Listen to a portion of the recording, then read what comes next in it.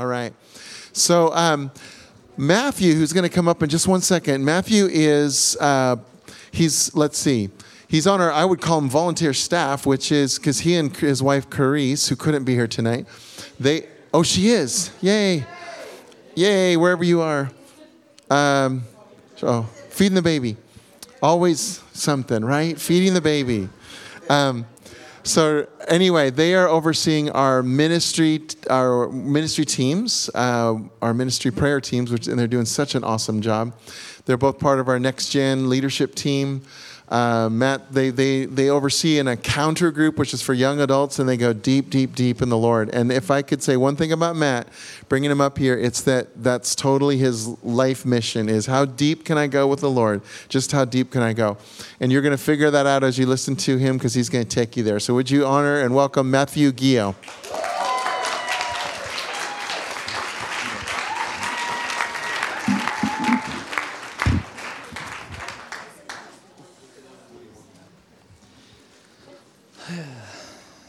Wasn't the worship great? Yep. Thank you, Joel and Aletta and kids. That was amazing. It seems like every time I'm up here, the Lord's always like putting the right songs for what I'm going to say. And I know it's the Lord because, Joel and Aletta, it seemed like there's a theme to the worship today. And it was exactly on point. So, thank you.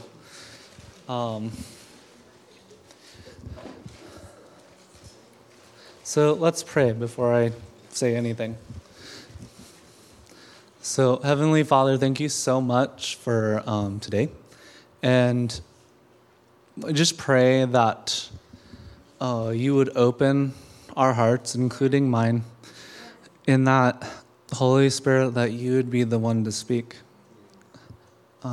Because really, I'm just really not interested in just saying words. I want you to speak. We want you to speak. God, would you just show me which points to highlight and which points maybe don't need to be said.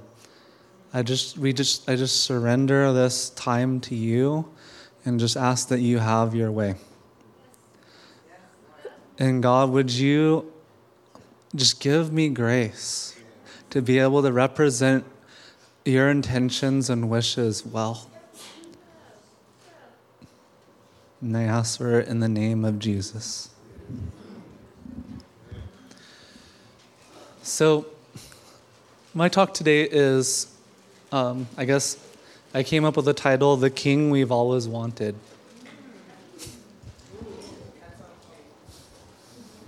So, and the reason I titled it that is because there's something I noticed even within the church, is that we have a lot of times we have a very skewed perspective of how Jesus thinks about things and processes things and even feels about us. We have this perspective that I just really felt like Jesus wanted to just break this off of the church, is that his love towards us, his affection towards us is based on our performance, is based on the amount of sin or lack thereof in our life, when nothing can be further from the truth. I've had to reevaluate and go over the good news many, many, many times, and I still do. Because one thing I've realized is that if the gospel doesn't sound like incredibly outrageous, too good to be true news, then I'm not getting it.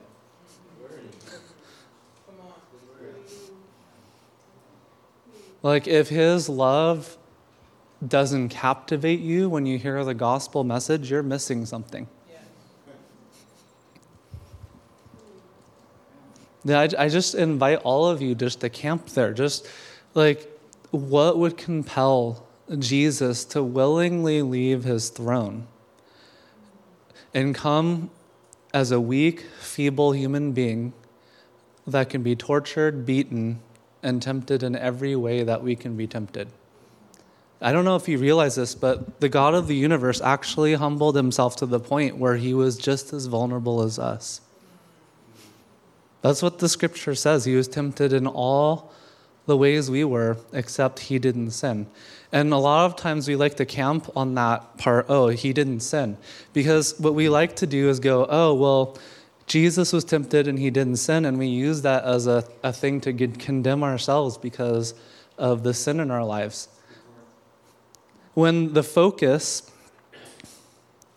is that he was tempted in all the ways that we are. I don't know if you realize that, but the very next passage is about us. Because of this, we can now approach the throne of grace boldly and find help in our time of need. That's the very next verse. So the focus, obviously he didn't sin. Like, that's a given. But that isn't the focus of the verse. That wasn't the Apostle Paul. Well, actually, it's in Hebrews. It says, we're not really sure who wrote that. But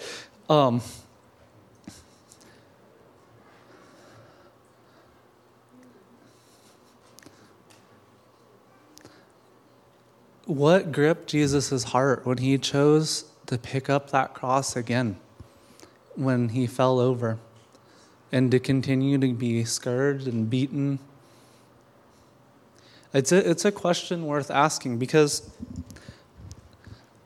I mean, you can just attribute it, oh, it's because he's God and he has a will way beyond ours. But no, like he was fully God, but he was also fully human, just as weak as we were without the Holy Spirit.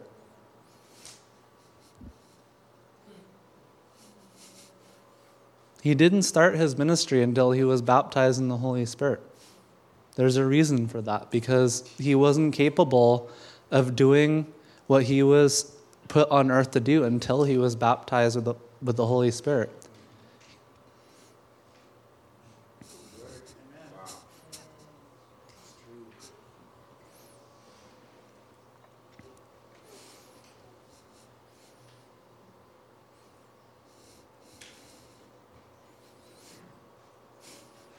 I had a very skewed perspective of Jesus growing up. And granted, I'm just grateful that someone taught me about Jesus. My grandmother taught me about Jesus and gave me my first Bible. And I'm very grateful because I know her prayers are what brought me into the kingdom.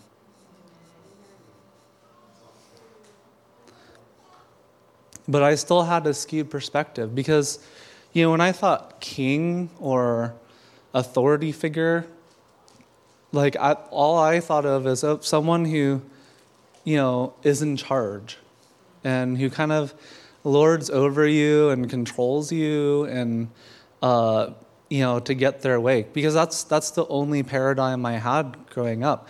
I'm not saying, my parents were actually very good parents, but, nobody's perfect. We all have our moments.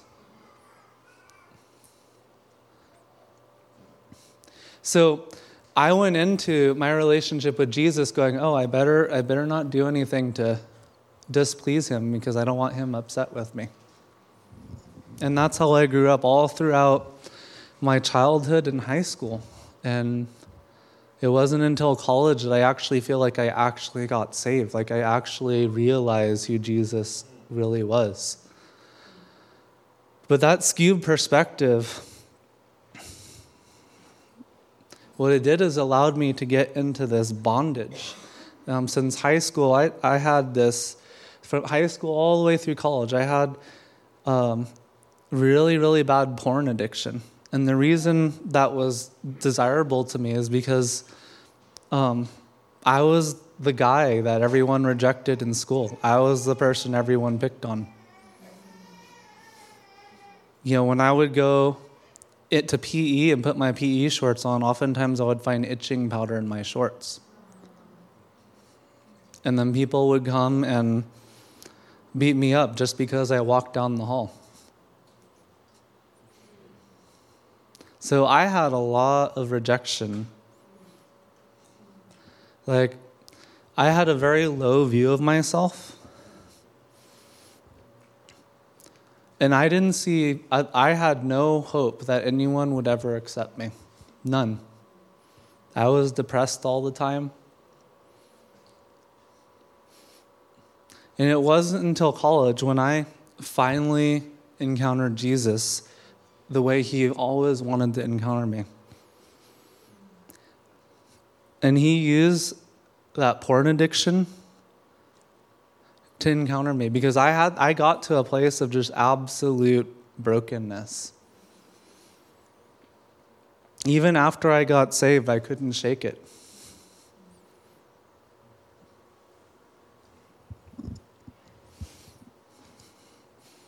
And it took time. It is like 3 years into me trying to walk out the Christian life. I still struggled with that performance thing. I was, I felt like the worst Christian in the world. And I cried out to God day and night, well, for what seemed like forever, like 8 months to a year. I don't remember exactly how long. And it seemed like it just got worse. And nothing was happening. I'm like, God, where the heck are you? Like, how can you expect this of me and you not help me? I can't do this.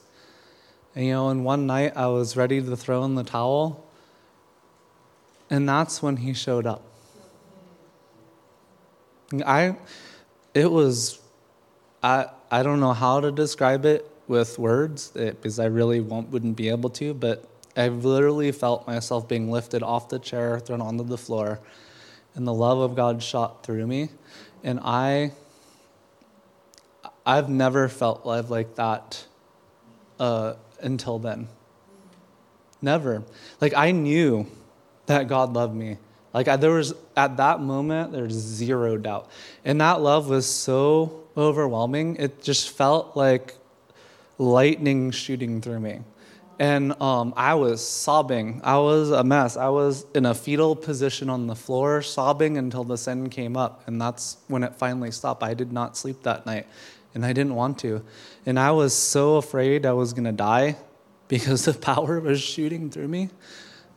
I was actually afraid for my life, because it was so much power shooting through me. But I didn't want it to stop, because I finally felt loved. I finally felt accepted.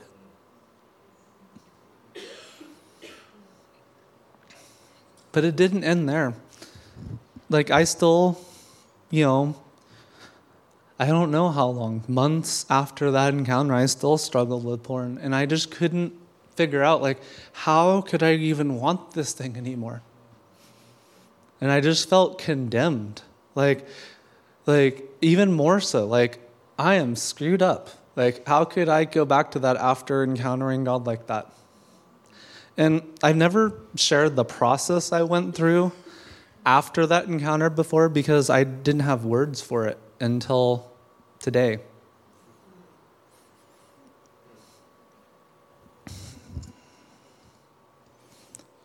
But I had to go through a process of sorting out, what is going on? I don't want this.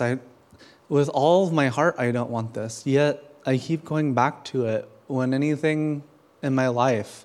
And I realized it was when something went wrong, when I felt overwhelmed, I would run back to that. When I felt rejected. And there's something I learned in that process. No matter how many times I screwed up, Jesus was there.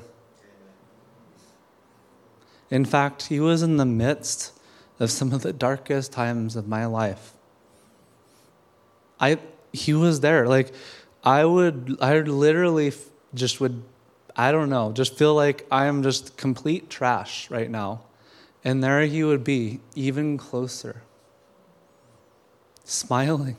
It's almost like I could feel him there, just smiling and embracing me. So really what I'm trying to do is introduce you to the King who wants to be your most intimate and closest friend, no matter what you're dealing with, no matter what you're struggling with. no matter how you feel, like whether you feel you're valuable or not. Like I think it's really important that we no longer see ourselves based on how we're doing, how we evaluate ourselves.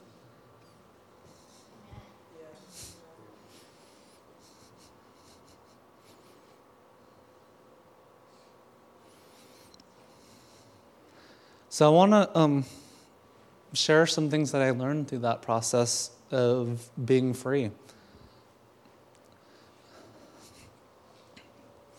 One of the things I learned is that Jesus is not even a little bit angry or disappointed with our weaknesses.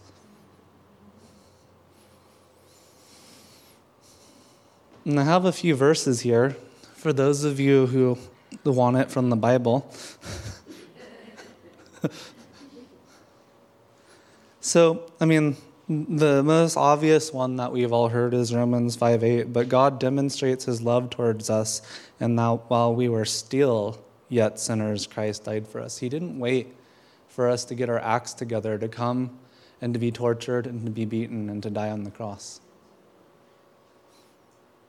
When we're there spitting on him, throwing things at him while he's hanging on that cross, he said, "Father, forgive them.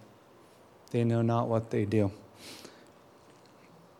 Isaiah 53:4 says, "Surely our griefs he himself bore." Let's stop right there. What does that mean? That means he actually felt the weight, the intensity of our griefs, of our sorrow, of our pain. We read over that and go, "Oh, he took on our sin." No, that's not exactly what it says. It says that he took on our griefs upon himself. He literally took it on. He felt it. He felt the weight of it, the intensity of it.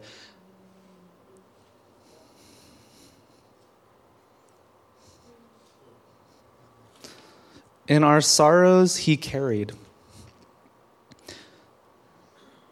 In Hebrews 5:2, it says, "He can deal gently with the ignorant and the misguided, since he himself is beset with weakness." That is an interesting verse.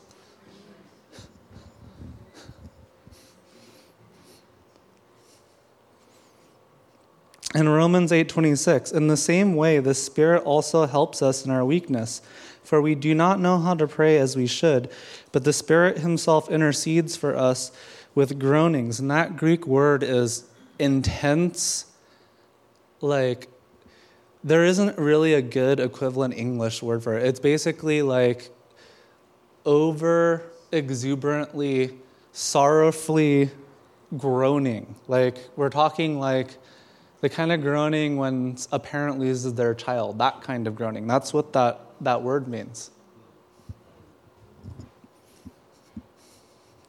Groanings too deep for words. For we do not have a high priest who cannot sympathize with our weakness, but one who has been tempted in all the things we are, yet without sin. Therefore, let us draw near with confidence to the throne of grace, so that we may receive mercy and find grace to help in our time of need. It doesn't say that we approach the throne of grace when we have all our ducks in a row and have our act together. It says, come to the throne of grace in our time of need.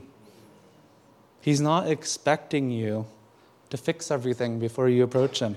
In fact, the one thing I've learned just in my relationship with him is it actually grieves him when we try to fix ourselves before we go to him, because he simply just wants to be with us. He wants to be an integral part of our healing.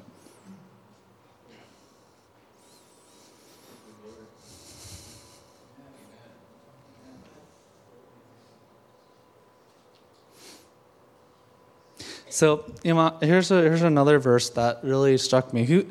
Who would you say is the giver of grace? God, obviously.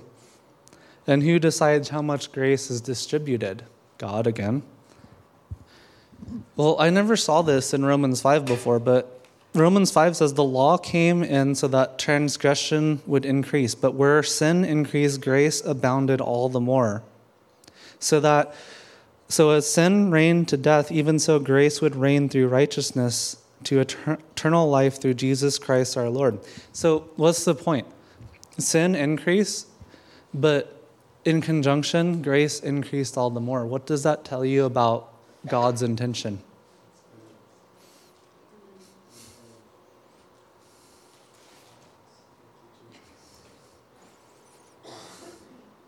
And also, I mean, you really just think about that. What does it say about God's heart towards sinners?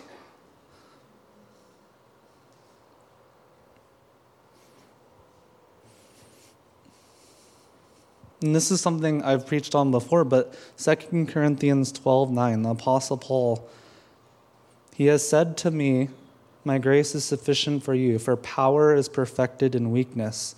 Most gladly, therefore, I will rather boast about my weakness, so that the power of Christ may dwell in me. Therefore, I am well content with weaknesses, with insults, with distresses, with persecutions, with difficulties, for Christ's sake. For when I am weak, then I am strong. And I would invite you just to camp there, because Paul wasn't one to just mince words. Like, when he said that, he meant that. Like, what is life like when you are actually happy about your weaknesses?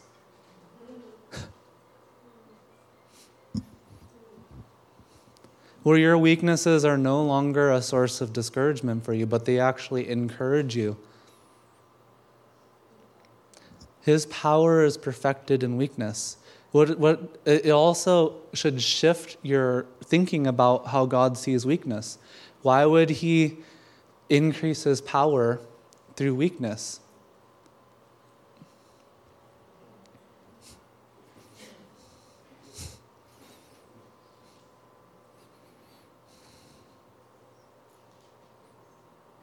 So if our weakness is not a hindrance to God, then what is our problem?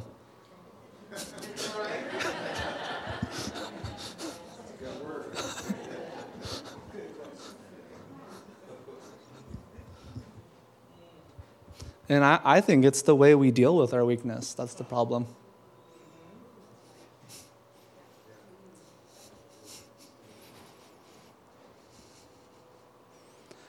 This is just stuff I wrote down. Just thinking about this. How we see Jesus in our weakness will determine how we deal with our weakness. And this is the central point of this message. Like, if you see Jesus as someone who's upset every time you screw up, who's someone you can't approach every time you screw up, then you're going to try to deal with it yourself. You don't trust Jesus, so you're going to independently go and try to figure it out and try to get your act together. And 100% of the time, you're just going to feel empty. Because it's up to you to make things happen, to fix things. Do we feel the need for things to be fixed inside of us before we approach him? Do we have a need to build up our confidence to overcome what we are going through apart from him? Do we have a need to feel better or happy independent of him or his presence?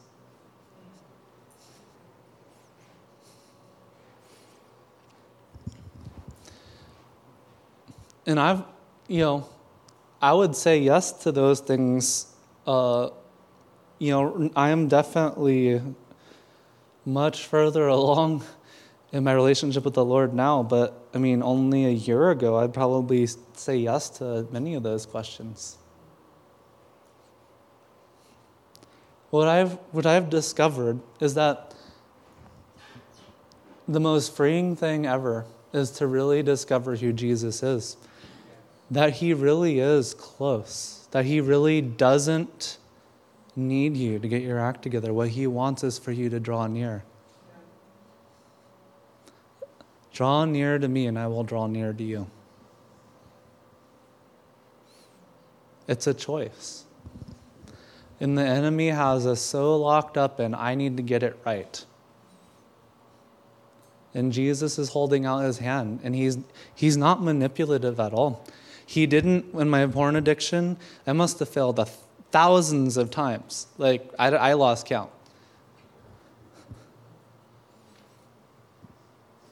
And yet, he still had his hand out. But I didn't choose to grab his hand until, who knows, the 20,000th time. It took me that long to figure out that I can't fix myself.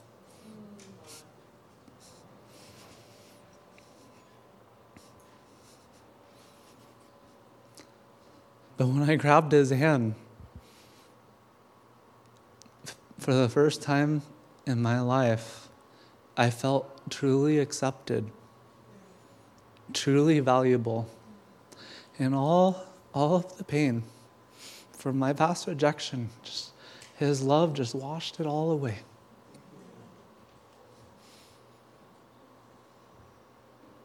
And I didn't need that porn anymore to feel okay.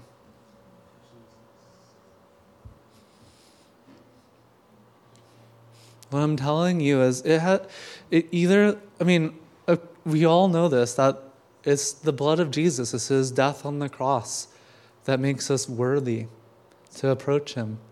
But I find that not every Christian really understands that or really believes it. They still condemn themselves. And what I'm not saying is not a license to go sin and do whatever you want. I mean, that would be foolish.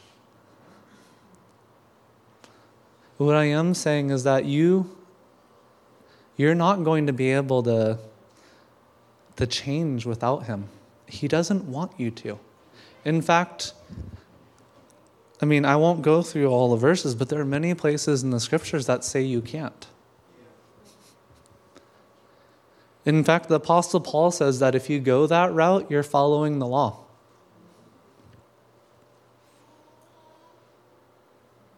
And the Apostle Paul warns very vehemently in Galatians against following the law.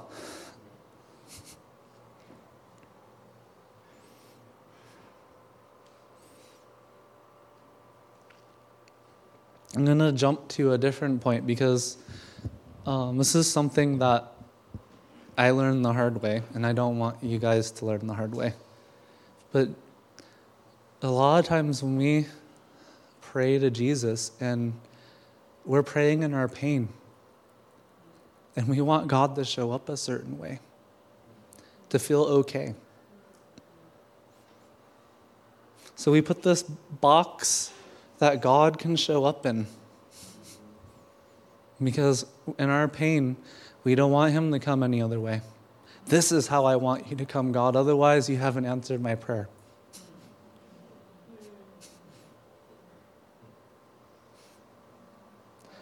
But the thing is, God will not allow himself to be manipulated. He won't. He loves you. He'll still be present. But that's not a prayer he can answer, nor will he answer. So I've stopped seeing silence when I'm praying for something, like no answer. I've stopped seeing that as a bad thing. I've started seeing that as, maybe I need to change the way I'm thinking about this. Or maybe I need to change the question I'm asking or the request that I'm asking for.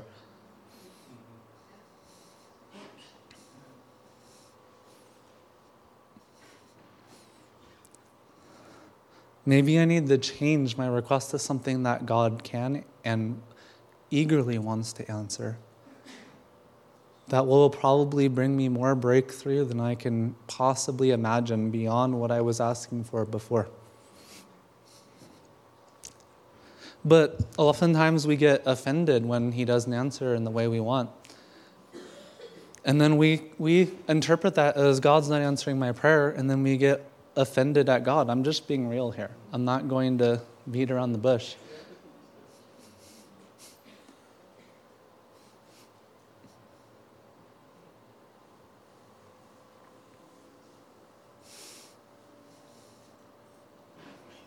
Yeah.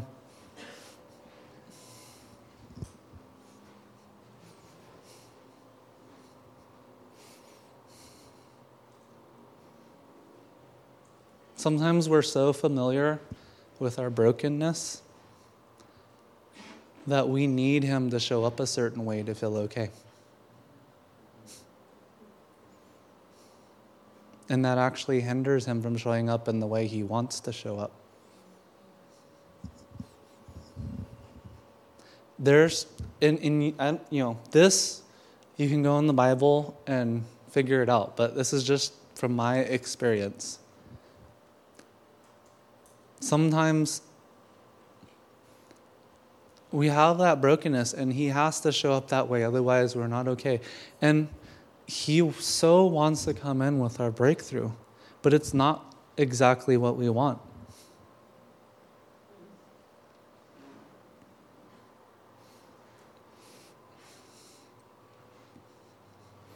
There was a time when, I'm just crying out to God because I wanted his peace and his joy and his comfort.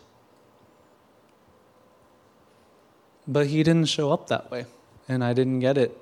I'm like, well, God, that's not what I asked for. But he came, probably because I told him he could show up any way he wanted, even though I didn't really mean it at the time, but he took it anyway. So he's like, that's all I need. All right, I can work with that. But he showed up in this, it's what I call the holy presence of the Lord, where the only thing you can do is fall on your face in reverence. And I didn't even realize that I was being oppressed at the time. I didn't know that what I was feeling was from the enemy. But when that holy presence came, the enemy fled. And I actually felt the demon pop off of me and run. But if he didn't show up that way, I would have just been content with comfort, and the problem would have never been fixed.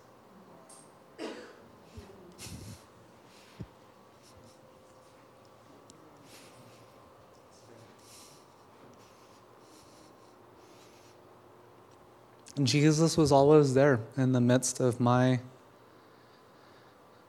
brokenness. And what I'm trying to illustrate, hopefully I'm doing a good job, is that Jesus is not interested in you being okay independent of him. In fact, the Bible actually teaches against that. We as believers, we're to walk in the Spirit, not by the flesh. If we have a need to be okay apart from him, that's walking in the flesh.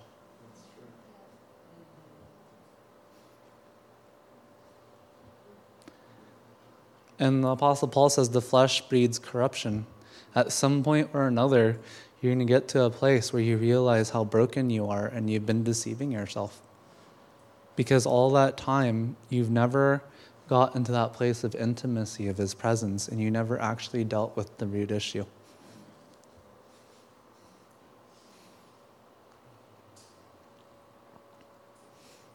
But and you know what's so amazing to me is something he showed me is that, basically Jesus is telling me, how I've always shown up when you wanted comfort and peace and all that, and you never actually dealt with the problem? Well, I kept coming because I love you, even though I knew it wouldn't solve your problem, because I knew that you weren't able to deal with the abandonment or the loneliness if I didn't show up. So I came anyway, oftentimes reluctantly, but in love.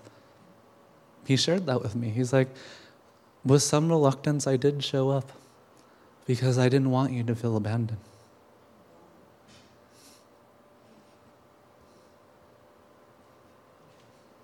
And so that should just change our thinking about, if God shows up, he endorses what we're doing. That is not true at all.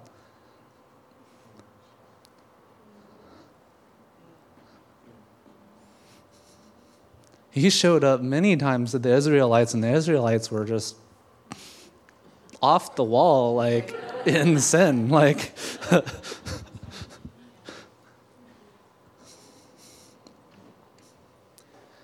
And see, that whole line of thinking is based on him showing up is based on me doing things right.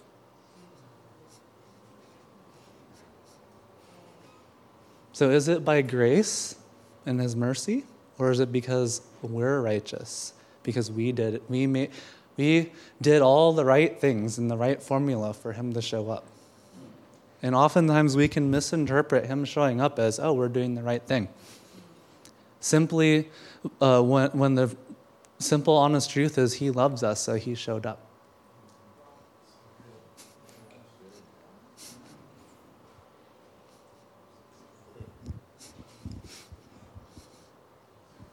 He said he would never leave us and never forsake us. It's a pretty strong statement. And how can he say that? Because of the cross. When he looks at us, there is zero reason for him to reject us. Oh. Zero reason for him to not love us. He actually loved us before the cross, which says even more about God.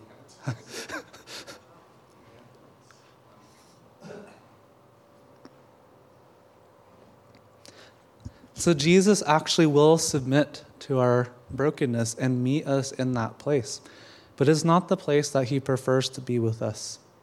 And if you want me to provide a scripture for that, because some of you, I needed it, so I'm just talking to myself. Luke 13:34. O Jerusalem, Jerusalem, the city that kills the prophets and stones those sent to her, how I often wanted to gather your children together, just as a hen gathers her brood under her wings, and you would not have it. That's an example of Jesus submitting to their brokenness. He didn't do what he wanted because they didn't want it.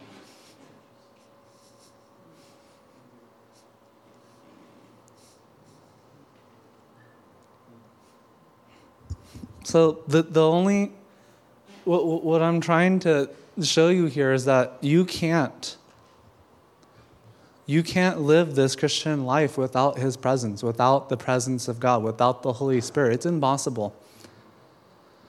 His standard is so high that you will never attain to it. That's what the Apostle Paul so vehemently tried to argue. It is an impossible task to even live one day of the Christian life without sinning once, without falling short once, without the Holy Spirit. And that is the exception. If I walk in the Spirit, I can live an entire day under his power, under his love, under his ability. The fruits of the Spirit, his ability. The fruits of the Spirit are not something that we take possession of. They belong to the Holy Spirit. It's not something, merit badges that we can put on ourselves and say, oh, I have the fruits of the Holy Spirit. What it means is that the Holy Spirit, we're abiding in him, and his character is transforming us into his image. And we now exude the character of the Holy Spirit because of our connection to him. The fruits of the Spirit demonstrate our relationship with the Lord. Has nothing to do with me being, oh, I'm good now. I have the fruits of the Spirit. No.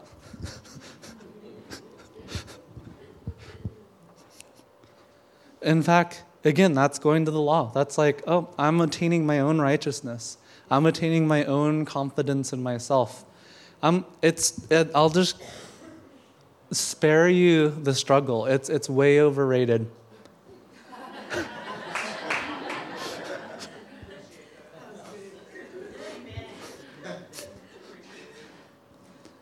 What is actually needed is Jesus.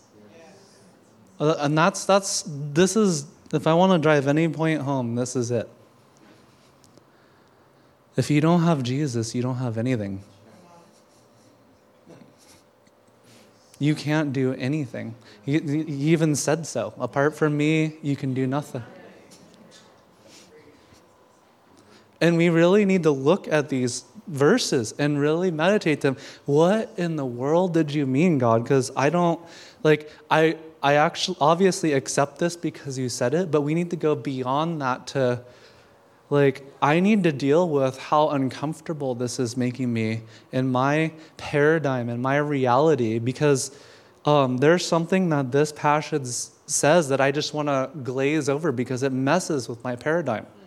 We need to stop and allow it to mess with our paradigm.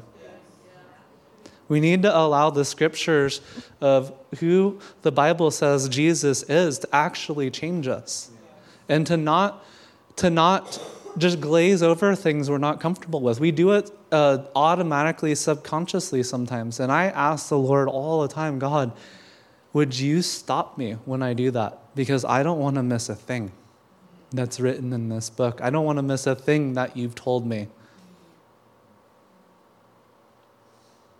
He is so not manipulative, but that oftentimes he will speak so silently that if you're not still, you won't hear him. And the reason why is because he doesn't want to say something that would influence your choice. And if he spoke louder, it would influence our choice. Think about that. If we heard his voice, it would actually interfere with our free will most of the time. When his presence comes, we are compelled to follow him.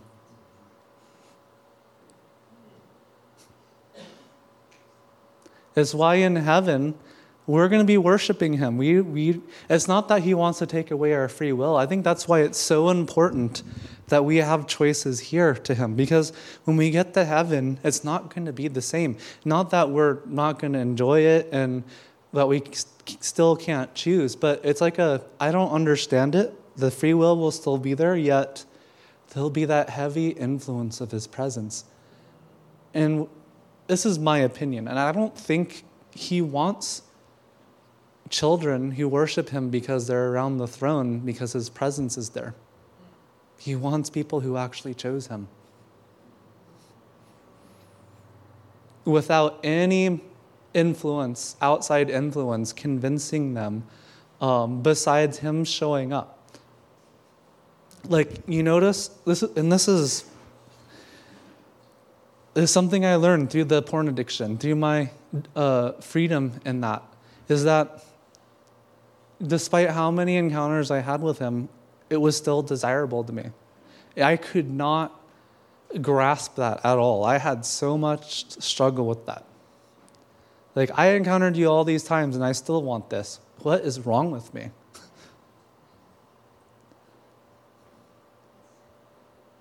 But he will not manifest himself in a way that will prevent you from making the choice.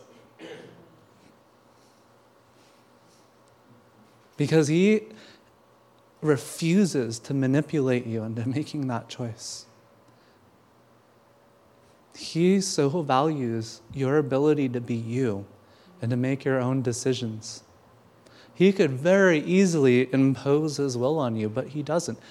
Of course, his perfect will happen no matter what our choices are, because he knows how to figure that out. But whether you want to participate in that is your choice.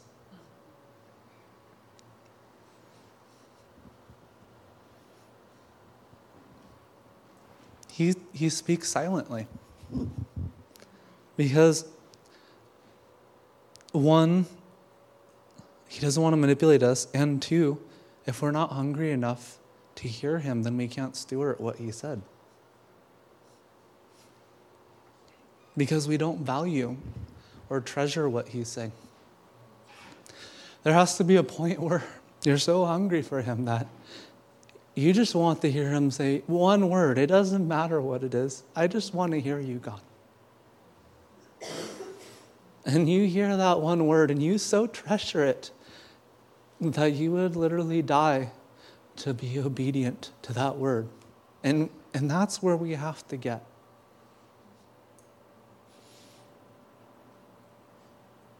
And that's when he can share his real treasures with you. That's when he'll share his secrets with you.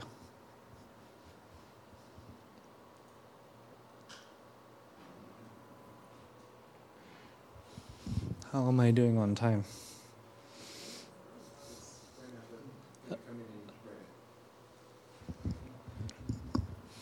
So it is 8:30, so the kids will need to be picked up soon.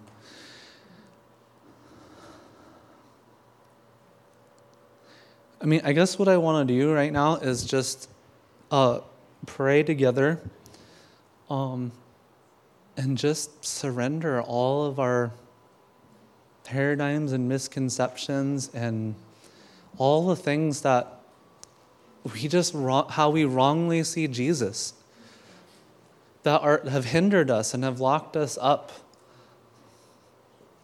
He is the king we've always wanted.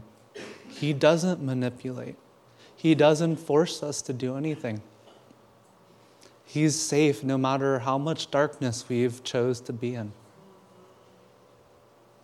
That's the Jesus. That's the king we serve. That's why we can approach the throne of grace boldly in our time of need, because he's safe, because he is love. He has perfect love. That's why the angels are around the throne singing, holy, holy, holy. You know, they don't have to be there. They choose to be there because God shows another facet of how good he is and how loving he is. And all they can do is fall to their knees and sing, holy, holy, holy, because they see something. They're just captivated by how good he is. Those angels don't have to be there. The Bible proves it when Satan decided to rebel against him. They really don't have to be there. Yet they can't leave the throne room because they're so captivated by his love, by his holiness. So, Lord Jesus, we repent for all of the things that we've held onto, the mindsets, the perspectives,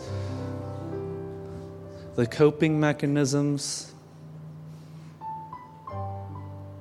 that prevent you from coming into our life the way you want to come in.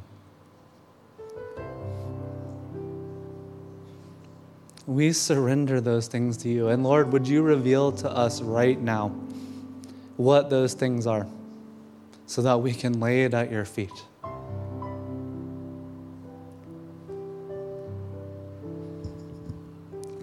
Lord Jesus, we want you fully in our lives.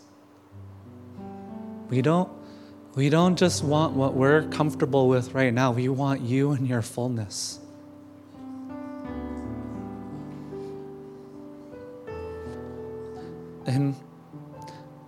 And I'm going to pray this for myself. You can pray it with me. God, would you just come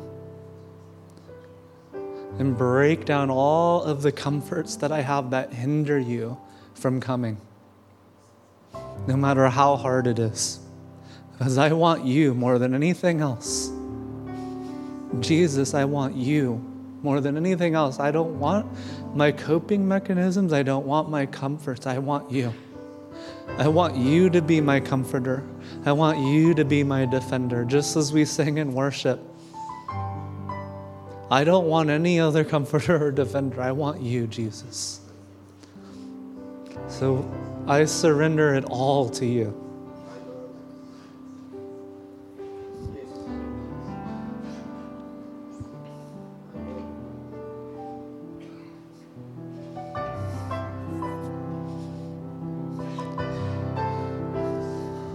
If some of you need to do something, I just invite you maybe just to come forward and just kneel before him.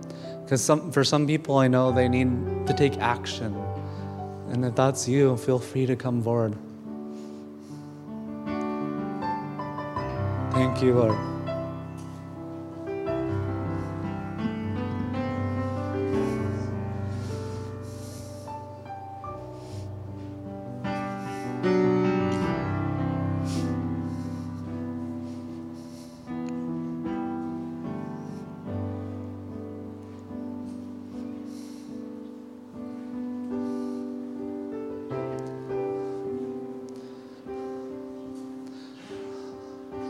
Lord, we surrender our need for independence that we gained in the garden when Adam and Eve fell. We want that fellowship of the garden that they had before they fell. We don't want our independence anymore. We want you, Jesus. We don't need to know things apart from you anymore.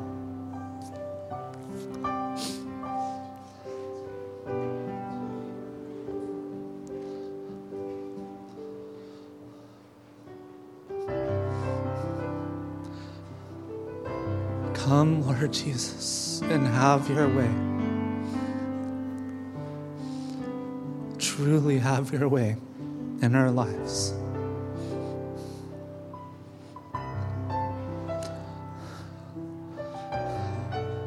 We're done with needing to feel gifted or confident or like we're someone apart from you. We don't need that anymore. We want you, Jesus. We want you to show up. And we want everything that you paid for on the cross to manifest in reality on the earth. We want your kingdom to come in its fullness, God. God, we want to think like you do. The mind of Christ, God. God, we just say right now, we want you to reveal and expose all those things that are warring with the mind of Christ, warring with your thoughts, God. God, we surrender them at your feet.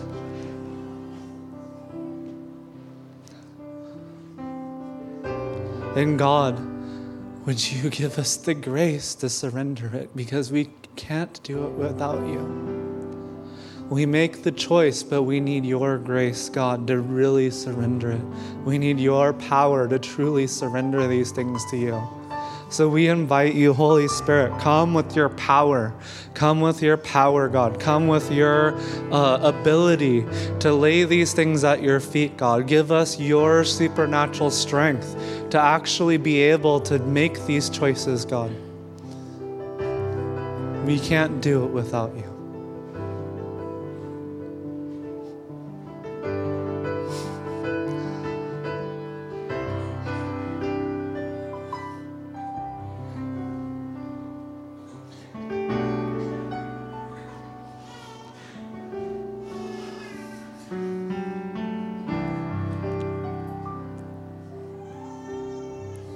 We no longer want you to come the way we're comfortable with. Come as you are, Jesus. Come exactly the way you are, Jesus.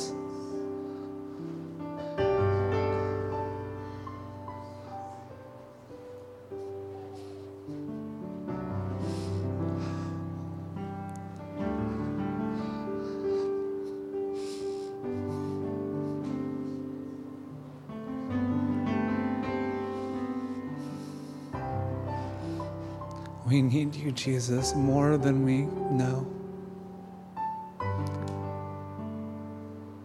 And yet you don't reveal that to us because you don't want to overwhelm us, because you don't want to interfere with our choice to run to the things we run to.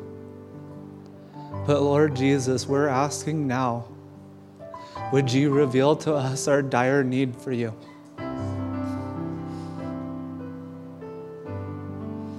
God, that we would never look to the left and the right, instead of looking straight at you as our source of our strength and our comfort and our love and acceptance and our joy.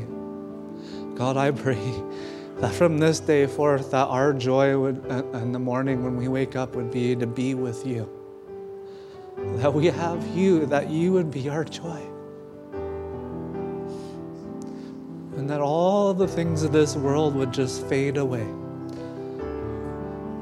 and lose their value and significance apart from you.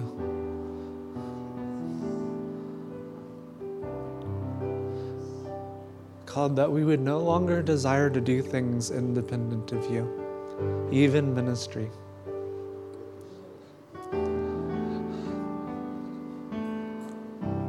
God, that we would be so hungry for you that we would not move until you showed up, because that is the hungry vessel where you can come in your fullness, where you can do the things that were impossible before, where you had the biggest demons blocking you, but when you show up, Jesus, those demons must bow to the name Jesus. Those obstacles must bow to the name Jesus. It's because you show up, Jesus, that those things bow to your name, God.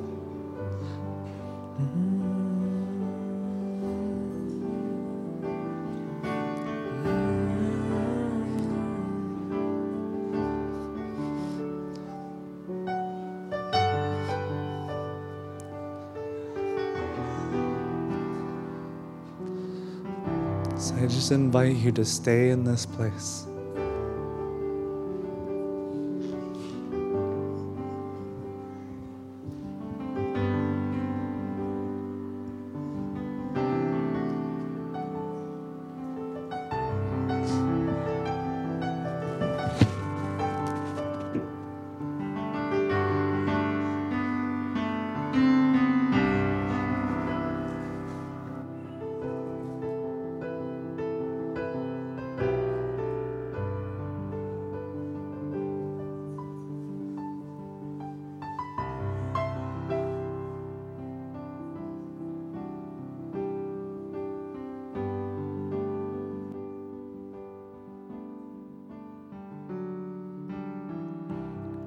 Holy love, flow in me, fill me up like the deepest sea, like a crashing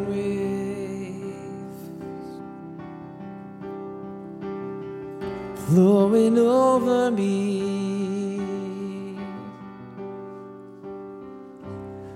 Holy love, flow in me. When I find you, I find healing. When I find you, I find peace. When I find you, I find healing. When I find you, I find peace. And when I find you, I find healing. When I find you, I find peace.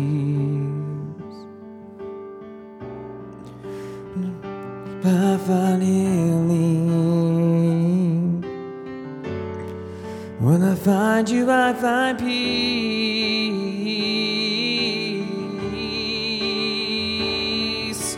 Holy love, would you flow in me? Come and fill me up like the deepest sea, like the crashing wave, flowing over me.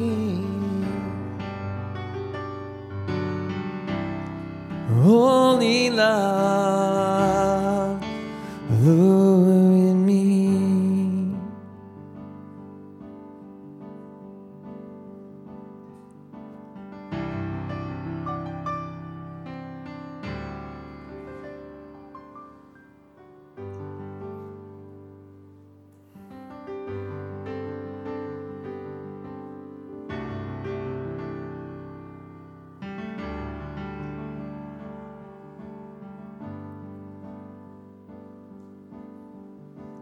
For the Lord,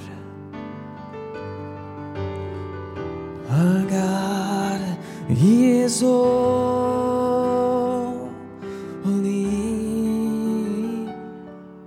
For the Lord, our God, He is holy.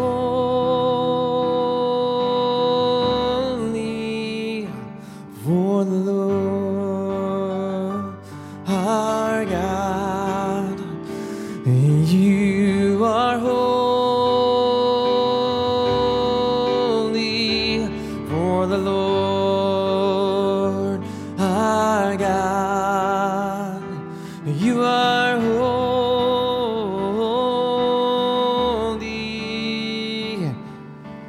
Yes, you, Lord, our God. You are worthy for the Lord our God. You're worthy.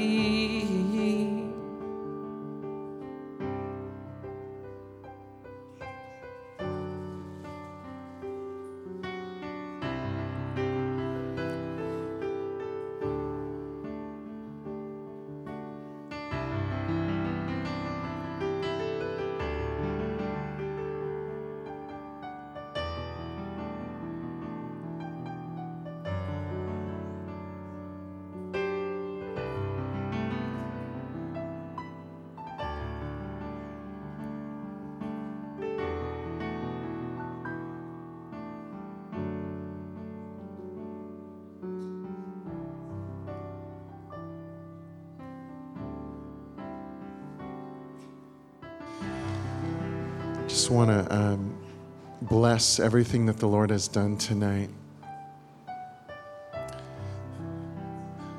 Because what happens when the Spirit is given permission to move is that He does. And that there have been seeds planted here today in your hearts. And He's the one that's going to walk this through with you. He's the one that's going to cause those seeds to grow, for your roots to go deep. And Jesus, thank you. I declare over you just tonight from this place a whole new level of intimacy, of depth with Jesus, because of the shift that's going on in you as your spirit is convincing your mind of what is true. God's Spirit that's speaking to your spirit, convincing you of what is true.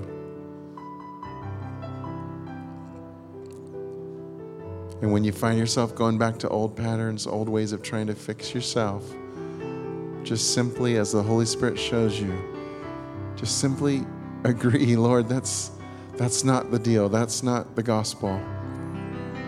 Here I go again, trying to change me. Holy Spirit, come. Jesus, enter into this place with me and show me what's real. Show me what's true. So I just declare that new place, because this is going to take you to new places. So I bless you in this journey. And if you want to, you cool playing a little bit more? Yeah. So if you just want to sit for a little bit, please do. If you just want to soak in this. And anytime you want to go, please do. And there's still biscotti if you want to bless Todd. There's still some children over here if you would like to sponsor a child. And Jesus is with you right where you are all the time. Amen.